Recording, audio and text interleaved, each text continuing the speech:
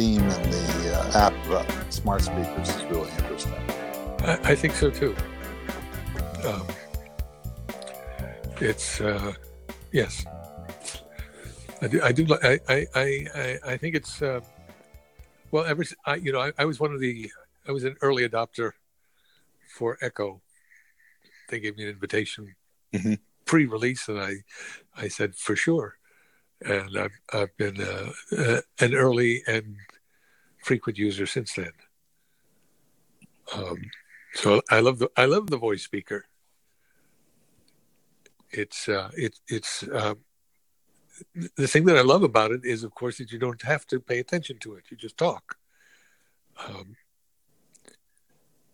Right. It has some sort of relationship, I think, between that and notifications and also this so-called reemergence of podcasting. I think they're all part of the same kind of impulse. They are, but I do think there's a distinction. The first appeal of the speaker is not as a speaker, but as a microphone. The fact that you can express your intention to it without having to look at something or go someplace or pull something out of your pocket or sit down in front of a screen, that you can just say, what time is it? What's the weather? Play this, play that. Start a timer. It's so fluid, completely fluid. And I think that's the first appeal. Right. But I think that's also rolled up inside of, basically it's always on. Right. And so, there are two modes. There's the mode of you saying what's going on. And then there's the mode of a notification arriving, which is saying, this is going on. Are you interested? Yes. And me personally, I've not engaged my smart speakers with notifications. So far, the only notifications I pay attention to are the ones that come on my Apple Watch. Right. No, I'm not suggesting that this is happening yet. What I am suggesting is that there's a sort of, the kind of tickle that you get when you're about to sneeze. I think that there's something like that that's going on in the intersection of these technologies beyond the obvious, how smart is Siri, all of the vendor positioning aside. I think that there's a platform canvas here that's about to break open into, sort of an emotional relationship with content. But the problem with notifications on a speaker is similar to the problem with voicemail. You don't know what it is without listening to it. Notifications work much better on a screen where you can glance at them and quickly decode them and decide whether you want to pay attention to it or not. The telephone ringing is an intrusion. It's an interruption. A lot of people who have smartphones resent when the phone rings. Oh, I totally agree. I mean, my daughter, she just refuses to deal with the telephone because she considers it a violation of her control of her environment. Absolutely. It's intrusive and interrupting, and go away, don't bother me. But, to me, the watch is a part of this equation because I get notifications on my watch. They're profoundly interesting. But the problem with the way Apple Watch is, for the most part, controlled, or rather it feeds into going back to the phone. And I'm not that interested in going back to the phone. I like the sort of one-stop environment of the watch. And I think that syncs up with, you get a notification on the watch that says, oh, there's a new, Michael Markman. And you go, oh, I'd like to hear that. And you click a button and the smart speaker starts up. Well, that integration will be intriguing. If you can get a good summary of who or what and decide that you want to listen to it, that's fine. The question will be, queuing these up you may not want to listen to them right away, and then you lose it. Well, I mean, So that's the model of what the app does. Maybe not as efficiently as we would all like, but basically, I see a post from somebody. I see it as a notification. I've already got the information that it exists, and then I basically queue it up when I have a minute or later when I'm trying to sort of understand what's important for the day or for the last few hours or the next week or whatever. Then to be able to interact with the audio is substantially valuable, I think. when that happens, yes. I wonder about how much of the appeal of the app comes from the fact that it's a small population at this point. So the amount of stuff that comes through it is limited and easy to engage with. Well, I think there's, I agree with you. I think that the fact that it's limited in one sense is not necessarily a value proposition, but in a larger sense, it's limited not just by the number of people, but also the ability or the interest in posting to it or talking on it or any of that kind of stuff. So there's a filter that's applied to that, which is, past all of that, of those barriers, to accessing my time. This is interesting, is a really powerful signal. Yes, I agree with that. And that happens, at this small population. My belief is that the data that will come into the app over time as the population grows, and I don't think it's going to grow quickly, but over time, the aggregate signals will move to different views, like an activity view as opposed to a by date view, where things are rolled up by how people consume or the social cloud of those people, if they so deliver that to the general population as a permission. Those things will start to become more active and continue to maintain the sort of fidelity of the signal that you're talking about. The more signal comes through, the more important filters become. Exactly. So, Twitter may be useful to some people, useless to other people, and people began developing filters for it, lists or trigger words or all kinds of things to try and limit the amount of signal you get from Twitter. Yeah, not only that, but this brings into play, though I've been, because of the onslaught of Trump aggression, I've taken to just basically leaving the sound off, but the monitor on, so that I can glance at it to see if something's going on that I might want to drill down on. And so it seems to me that the smart speaker is going to become a more intelligent version of the mute button. It will be. I think I think we're just beginning to learn how people will use it. Mm-hmm. A few of the things that came up through the app this morning had to do with radio, and Doc had a piece on how radio is dying but living in other formats. Mm-hmm. And I think for many people, the smart speaker is a radio. That's right. And in some cases, in my case, sometimes it's literally a radio. I will listen to stations from cities I used to live in that I can't access on my real radio, but I can access it on my Echo, which I have plugged into a real radio. So it looks like a radio to me. Yeah, and in fact, I think you're absolutely right. It is a radio. And, that was the discussion that Doc was referring to.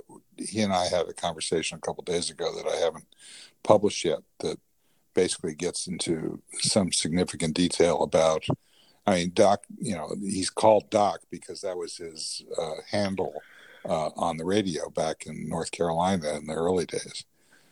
So, I mean, he's a warehouse of information about all things radio. But he's also, understands, I think, better than most how this transition is going to begin to happen. I thought his articles were a little bit on the negative side, in that, the things have been lost and that they're not being reclaimed. But I don't want to try and speak for him. Just those articles that you're referring to were right.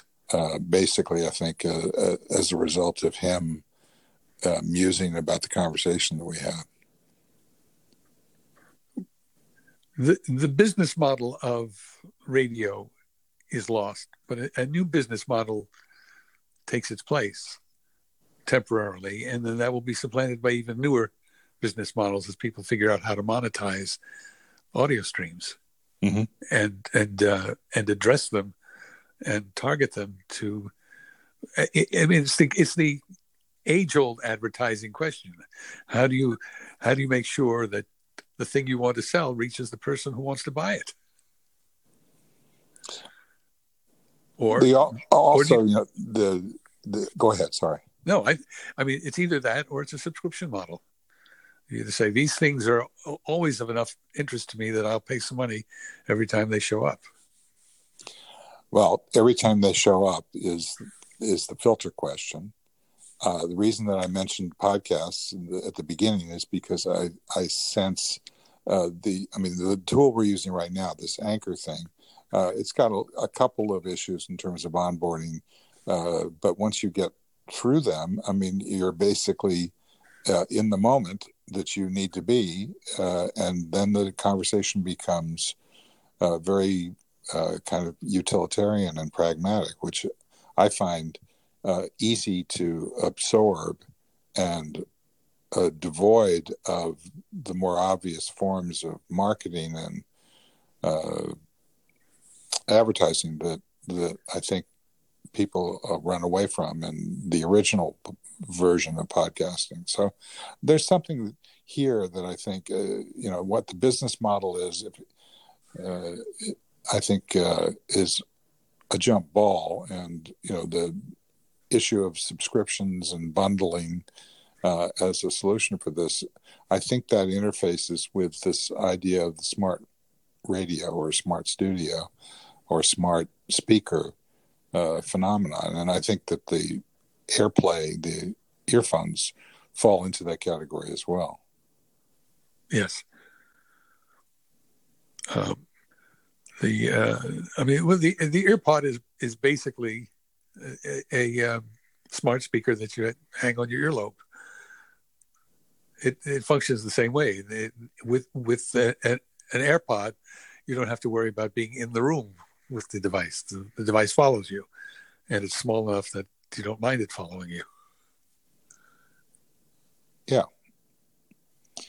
So this feels a lot like the beginning of radio. Obviously, radio and podcasting in its early days took advantage of the reclamation of drive time and exercise time and some of those things that normally you couldn't justify in terms of either work or entertainment. Obviously, that's come back in some cases with a vengeance.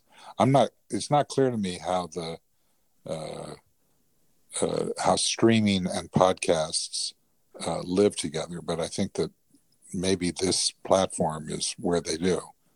And and what distinction are you making between streaming and podcasts? Podcasts are streams, aren't they? Podcasts are at least initially were an RSS attachment scheme where attachments were allowed to live as part of an XML protocol, and that gave vent to the what was it called, iPod, and then that was absorbed by the iPhone. In other words, store and forward basically as a broadcast device.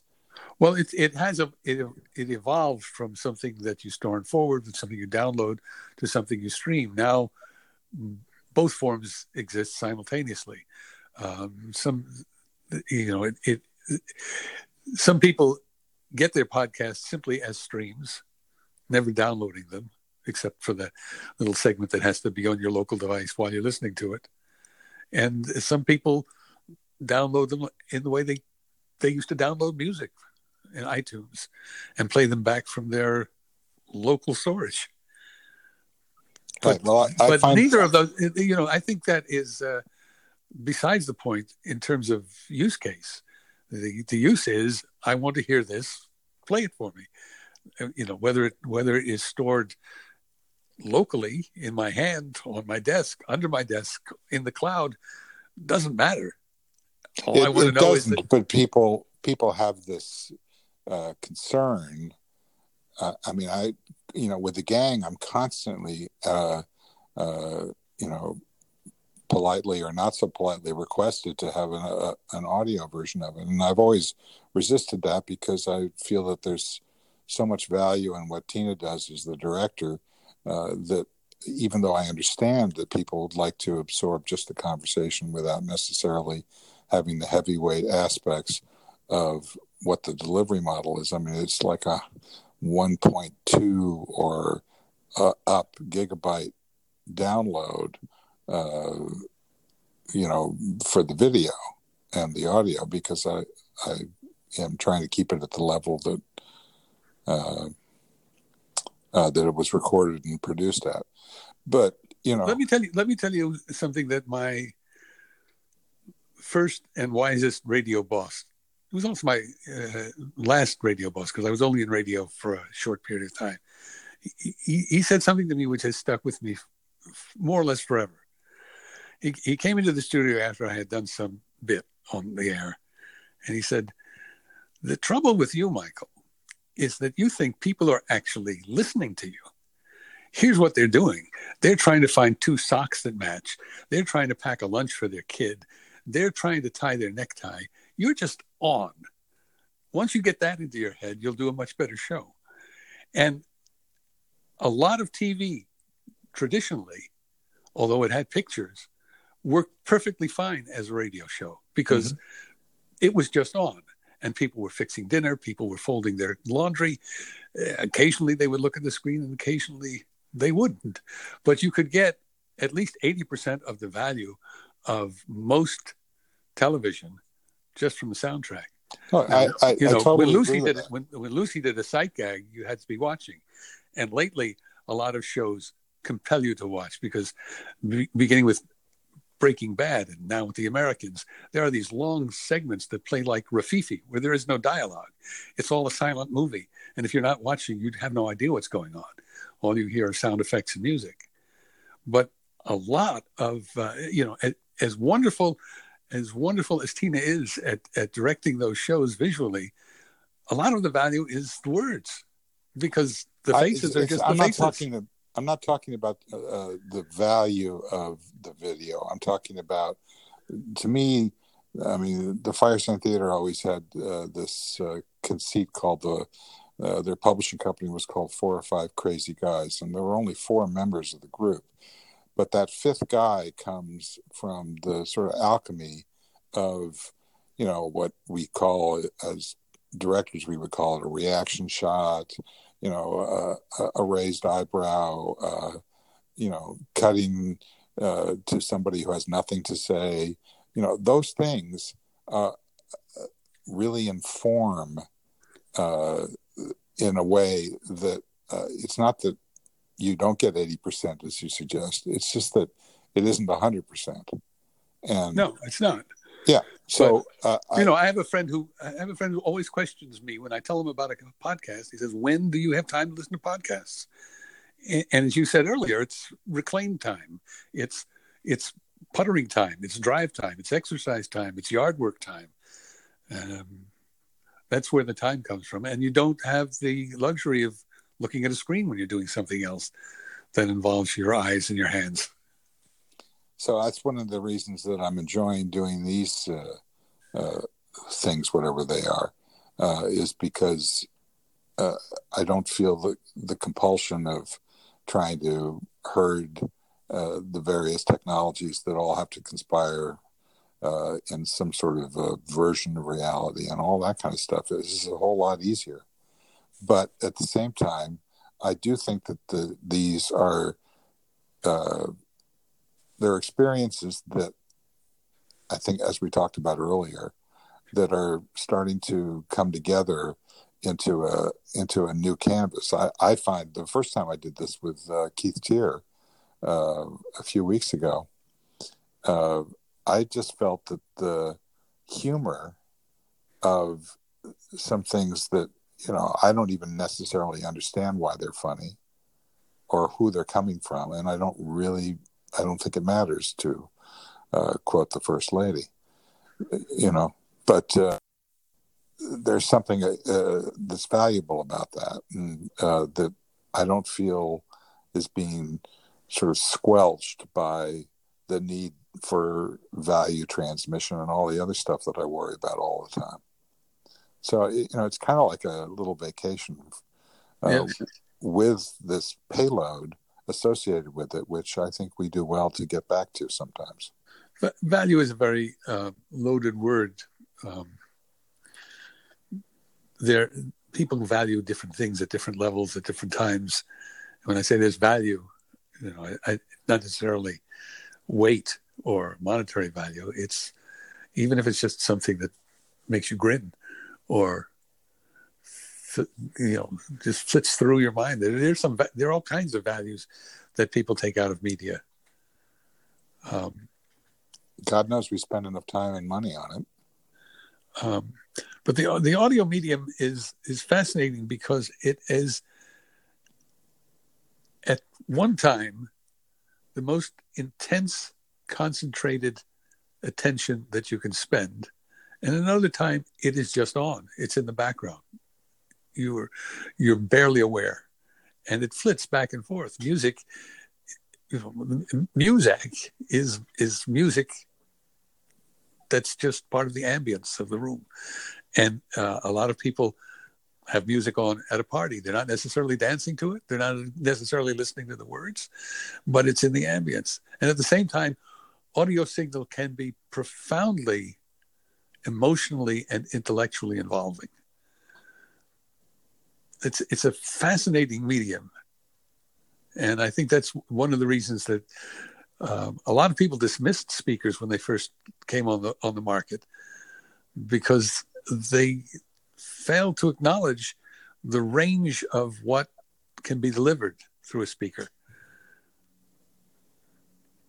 Yeah, I totally agree. That, as I mentioned in the app, I was at Keith's house, and he had one of those HomePods, right? And I've been in recording studios all my life. I don't have the sophisticated understanding of the technologies that many people do, but I have, there's an old habit that people get into in the recording studio of basically there are the big speakers. There's a second set of sort of stereo speakers, and then there's this little basically I forget what the name of the particular speaker was. It was about the size of my hand that sat in the middle of the console, with hundreds of thousands of dollars of technology pouring into this little $200 speaker, which right. kind of emulated the car radio. Right, that was your AM car radio. That's right. You had to mix so that it would sound good on the AM car radio. And these HomePods sound better than all of those things. It's like there was a technology called the Aphex Aural Exciter, and I have no idea what it did. And I kind of liked it. It also made me feel like I was, had been slipped some sort of illegal substance in the back of my mind. And there's something about the way that they've architected this particular technology that it really, really tunes you into a space that that you don't expect. At least that's how I reacted to it. I haven't heard them yet. I'm looking forward. Yeah, I mean it's really really excellent, and I've been waiting to actually have one because I was waiting for them to release the software that allowed for 2 stereos. I have 2 of them to tie in together as a stereo system. Yes, I have the Sonos speakers that are quite nice. But I can tell you that as soon as I can justify this to Tino, or maybe just secretly, I'm going to go out and get these damn things. Yeah, I do have. I do have speakers from my life that I remember and love. After a while, especially as you get older and you lose the ability to hear the high ends. I wonder how important having the great speaker is. Well, I think that, I mean, obviously I'm experiencing that as well. And I think that that's part of the attraction of it is that it gives you back some of the high end that you've lost through time. And of course, yeah, I will always regret standing next to the speakers at a Macy Gray concert, holding my at that point 3-year-old or 2-year-old, and permanently lowering the levels in my left ear. But at the time, it was fantastic. Made sense at the time. All right. Well, listen, this has been more than I hoped for, and I appreciate you taking the time. I appreciate you taking this journey through. I think it's going to be a fascinating future. The whole area of audio is about to have a renaissance. I hope so. I think so. Okay, this has been Michael Markman and Steve Gilmore. We'll talk to you later.